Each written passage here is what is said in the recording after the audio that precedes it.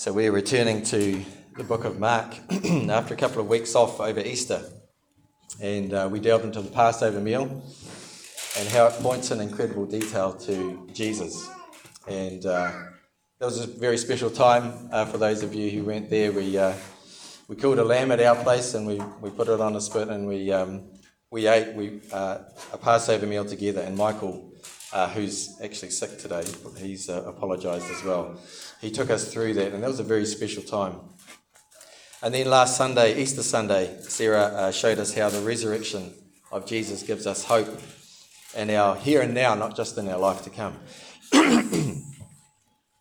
So we're going back to Mark's Gospel now, and you might remember that we're on the downhill arc of Mark's Gospel now, both figuratively and literally, because Jesus was up in the north of the country, and he was doing all these amazing miracles and wonderful things.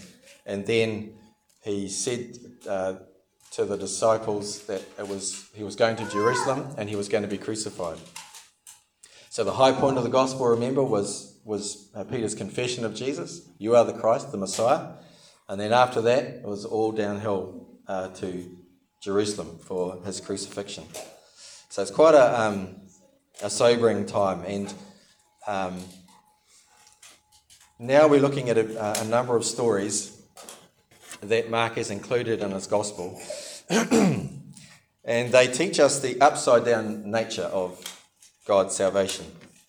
And in our last sermon from Mark chapter 10, Malcolm showed us that the gospel of grace can only be received like a child. That is an absolute dependency on God. And when you think of the traditional understanding of how righteousness or goodness was obtained, that is adherence to the law of Moses. The idea that you might become right with God by being absolutely dependent on him, like a little child is dependent on their parents, must have been mind-blowing. Jesus' actual words were, "Truly I tell you, anyone who will not receive the kingdom of God like a little child will never enter it." That's quite sobering stuff. Anyone who will not receive the kingdom of God like a little child will never enter it. And remember that verse is talking about dependence on God. Now, I don't know about you, but when I hear a statement like that, I think to myself, right, I've got to be absolutely dependent on God here. And then I go and do exactly the opposite of what I want to do, which is to be dependent on God. Because I try and work myself up to be more dependent on him, instead of being dependent on him. Do you do the same thing, or is that just me? So what do we do instead?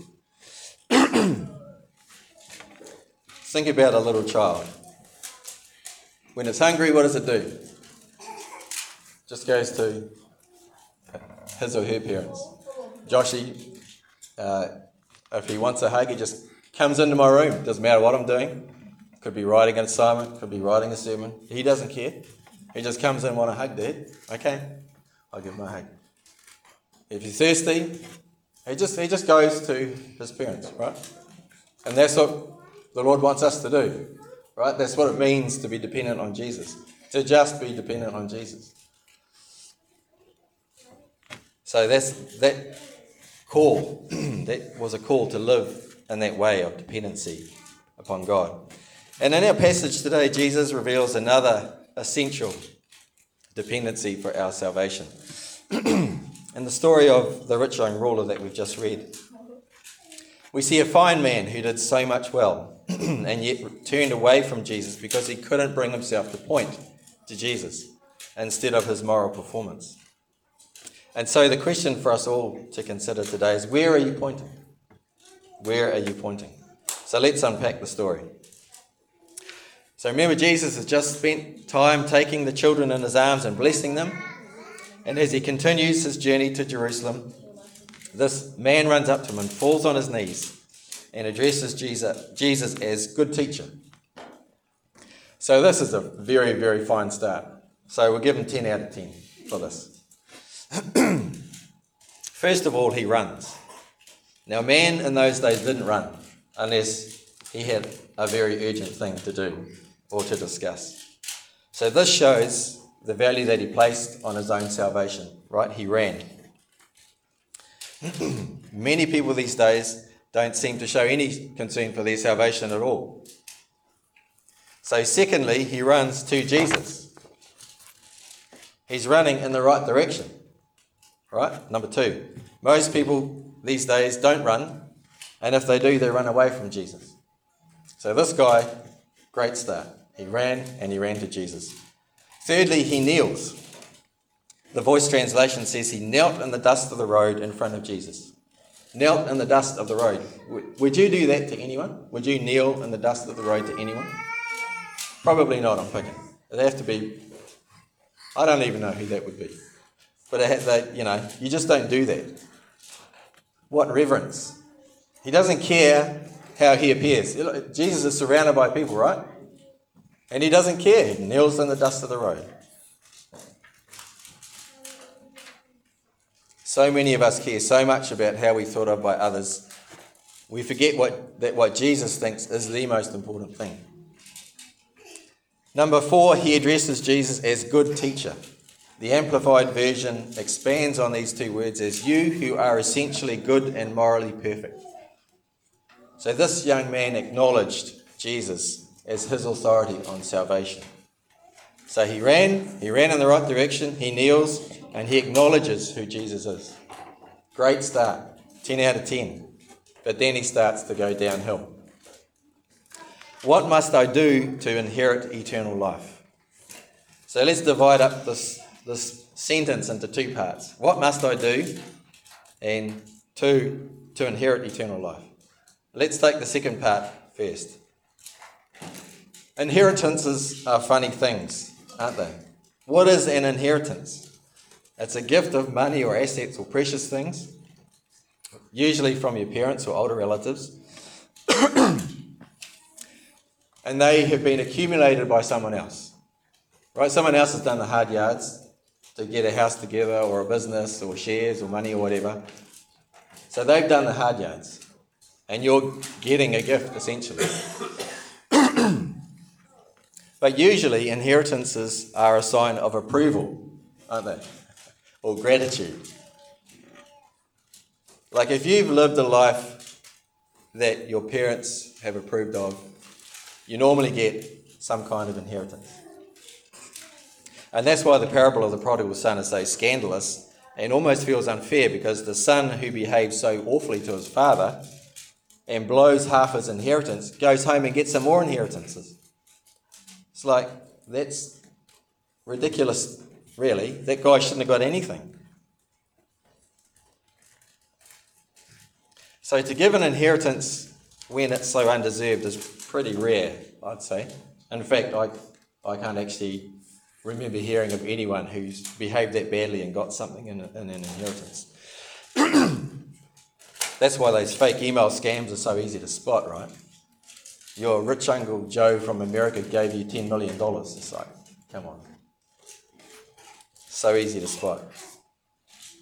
So when we think of eternal life being like an inheritance, the young man gets it right again. Yes, eternal life is an inheritance. It's a gift that was accumulated by someone else. But I think he kind of ties it in with a human perspective. Because he thinks that this gift will only be given as a sign of approval of the way he's lived his life. And so he asks, what must I do? Now this is the first part of his question where he goes wrong. Where is he pointing? What must I do? His very question betrays his frame of reference. And this is our default position as people. We point to ourselves. What must? We think it's dependent on us. It's so deeply ingrained in us that even when we consciously think that we trust in Jesus for our salvation, we can become aware of parts of our lives where we still rely on ourselves and our moral performance to prove we are worthy. So this young guy, he's so close. He's so close. Yes, eternal life is an inheritance that was accumulated by someone else, and it is dependent on moral performance, but it's based on Jesus' moral performance, not his own. So the person who accumulated the gift and on whose moral performance the gift of salvation is based is Jesus. Okay? The key to receiving salvation or eternal life then is to point to Jesus, not ourselves. Now, moral performance, goodness, if you like, has to be measured against something. And in God's eyes and in the eyes of the people of Israel, it's measured against the law of Moses. So the rich young man comes at Jesus with the law. And what does he get? The law. So just like the Pharisees that we covered earlier in the story, Jesus gives him the law. You know the commandments. You shall not murder, you shall not commit adultery, you shall not steal, you shall not give false testimony, you shall not defraud, honour your father and mother. Now this guy is a fine man, right? He's a decent man, because in response he says, Teacher, all these I have kept since I was a boy. How many of us can say the same thing? Not me. And yet he doesn't get a pat on the head from Jesus for his upright living. Instead, we read these unsettling words. Jesus looked at him and loved him. One thing you lack, he said. Go sell everything you have and give to the poor, and you will have treasure in heaven. Then come, follow me. So firstly, Jesus looked at him and loved him. Beautiful, beautiful words. Jesus loved this guy. And I think that describes many people who we might know that aren't following Jesus. They might be fine people, admirable people, decent people. We would even go so far as to say they are good people, or they're good in a different sense than Jesus used in our passage today. And just like this young man, Jesus looks at them and loves them. Yet they are pointing somewhere other than Jesus. And so they get a similar response. One thing you lack. Now, did you notice that Jesus didn't start his list of commandments at the first one? Did you notice that? Why do you think he did that? Because the young man had broken the very first commandment. You shall have no other gods before me. That's the first commandment, right? Only he couldn't see it. He was blind to his own failure. He was so sure that he'd ticked them off, when in actual fact he'd broken the most important one. So Jesus gave him an additional law that only applied to him, to bring his real sin to light. No one else in the whole of Scripture was given this commandment.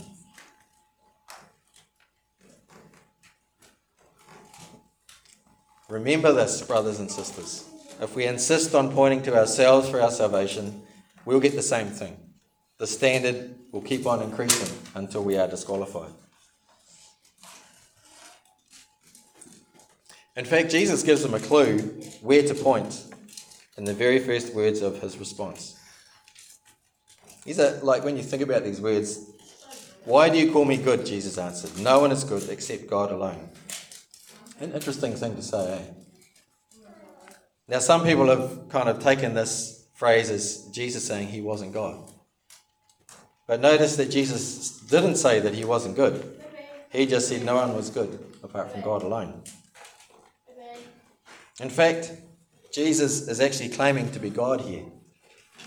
He's saying, do you realize who you're talking to? He's saying to the young man, the answer is standing right in front of you. Point to me, not to yourself. Point to me. And so he got this special command that was only for him. And what was his response? The man's face fell. He went away sad because he had great wealth. The Amplified Version says this, but the man was saddened at Jesus' words, and he left grieving because he owned much property and had many possessions, which he treasured more than his relationship with God. Now, how can Jesus love him? Like, Jesus looked at him with love, right? How can Jesus love him and then turn him away? How can he do that if he loved him? Isn't that like unyieldingly harsh? I don't think so at all. And just as a mental thought experiment, as they say, just imagine you had found your special someone, the one you've been waiting for all your life. And you got excited and joyful and you thought to yourself, in the words of Etta James, "At last my love has come along. My lonely days are over and life is like a song." And then your special someone said, "Oh, by the way, I've actually got this other person who I'm in a relationship with too." Is it harsh to then say in response, "Well, if you really want them, you better go to them then"? Is that harsh? It's actually an expression of love and truth, isn't it? If you really want that other person, well, go to them. If that's what you really want. That's what Jesus did to this man. You see, Jesus doesn't mind us having wealth. Many heroes of faith in the scriptures had colossal wealth. Like Abraham, Joseph, the Prince of Egypt. Man, he had colossal wealth. Job, Joseph of Arimathea, and so on. But Jesus does mind wealth having us. Wealth clearly had this young man, and that was the treasure of his heart. And the trouble with treasuring one thing and then trying to live a life that pleases God is that it creates a dissonance, a sense of unease within us, a niggly feeling that no matter how much we do, it's not enough. Why do you think the young man came to Jesus in the first place? Why did he run? Because he knew that something wasn't right. Like, you don't run unless it's really pressing, right? If he was quite at peace, he wouldn't have run at all. Wouldn't have even turned up. The truth is, he wasn't at peace. He knew that there was something wrong in his life. How about you? How's your peace? How's your sense of wholeness, of oneness? Is all of you going in the same direction? Or is part of you going one way and part of you going the other? You see, it's not just wealth we can idolise, is it? In my own life, I idolised marriage and the attention of beautiful women.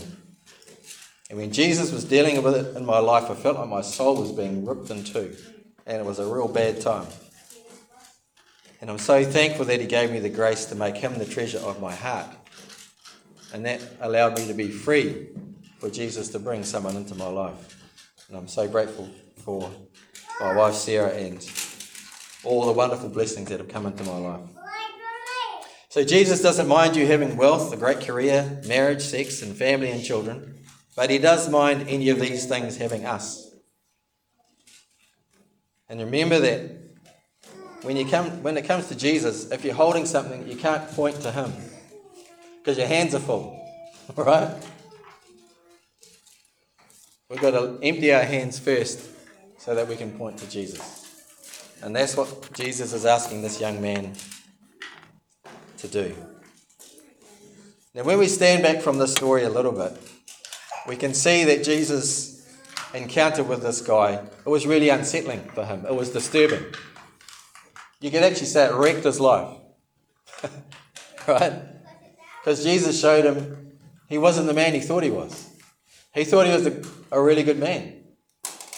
And Jesus is like, hold on. You've got this issue. And he's like, oh, I do. And Tim Keller says that when we deal with the real Jesus, it's always unsettling. It's always disturbing. He seems to continually expose us and demand more of us than we initially thought when we decided to follow him. And as I look back on my life, I think he's right. Life seems to be an ongoing revelation of the depravity of my own heart. Like the layers of an onion. You know, you peel one back and think, that's the centre. Oh, no, it's not. There's another one. Oh, that's got to be. No, it's not.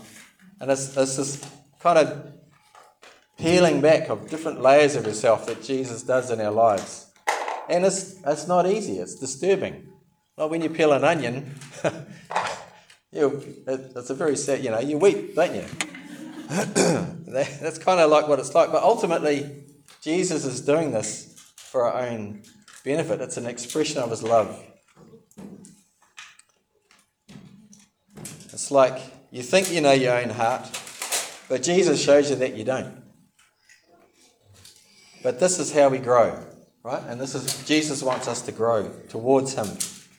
So this disturbance, this unsettlingness is really actually part of the process of being made holy, of becoming like Jesus. It's a good thing. And Jesus offers us more than we could ever conceive of when we become more and more his. We experience more peace, more joy, more love, more grace in our lives. So when we are disturbed and unsettled by a revelation of who we really are, don't freak out. It's a good thing. Jesus is working in your life. You're meeting the real Jesus. That's what's going on. You're meeting the real Jesus. And we can either bow down and worship and allow Jesus to transform us, or we can walk away sad like this young guy did. But even if we walk away sad, it's not the end, is it? Because eventually, who knows, that young guy might have turned around and go, actually, Jesus is right.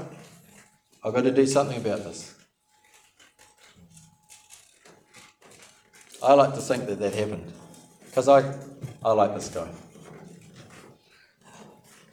So if you're regularly unsettled and disturbed by what Jesus reveals in your heart, be encouraged.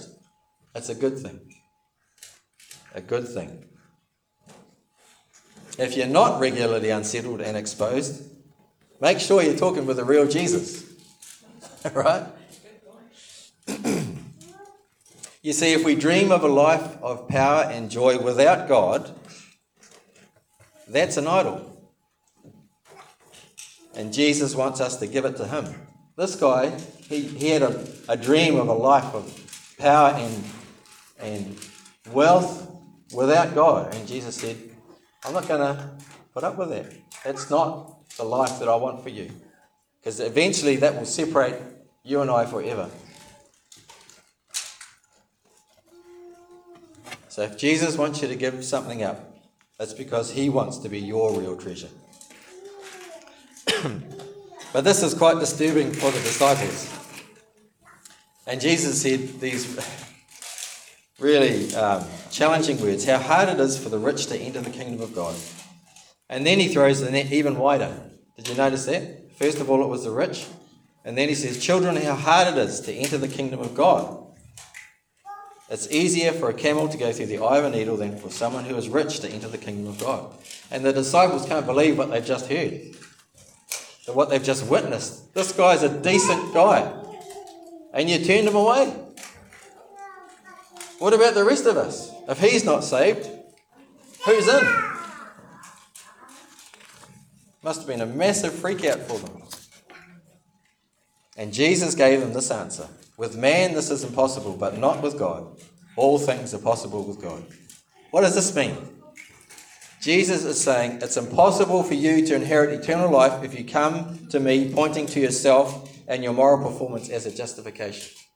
But if you come to me and point to my moral performance, it's entirely possible for you to be saved.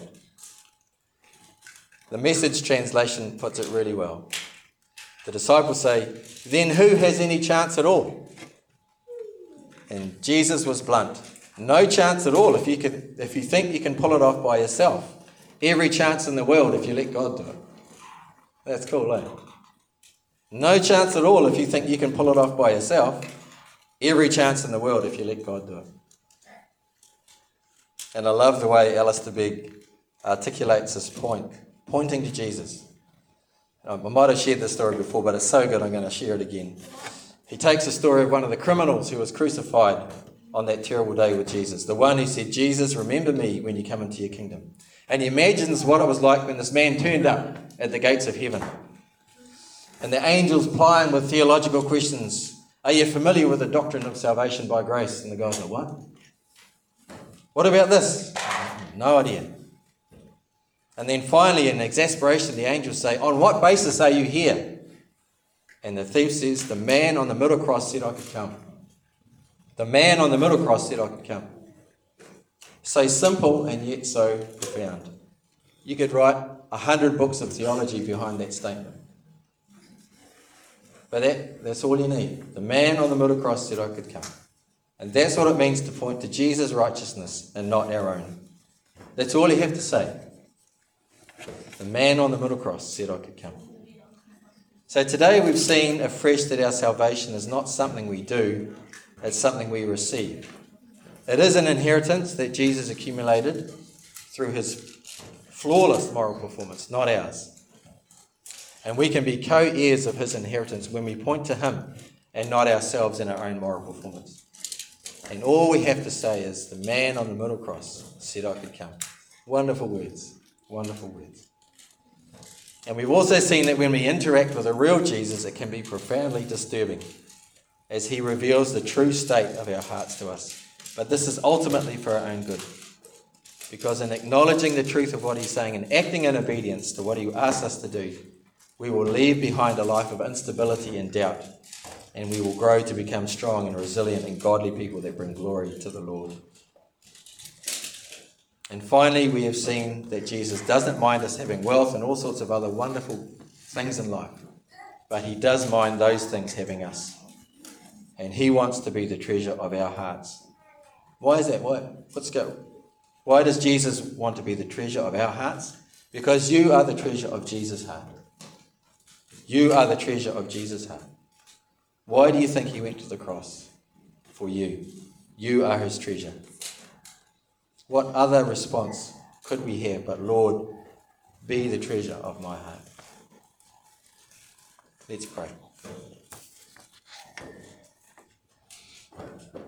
Lord, we thank you for all that you gave up for us. We thank you, Lord, that eternal life that we can experience right now, a life with you, walking with you, sharing our lives with you.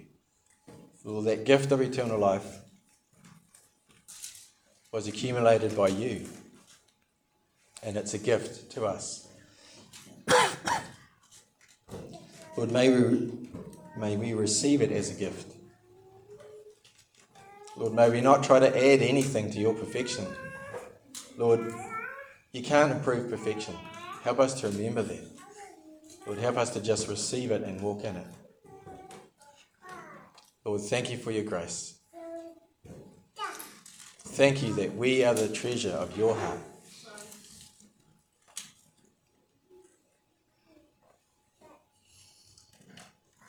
Lord, settle upon us the truth of these words. Lord, may they grow deep in our hearts. And Lord, as we allow you to peel back the areas of our lives that aren't pleasing to you, Lord, help us to trust you. Lord, we're dealing with the real Jesus.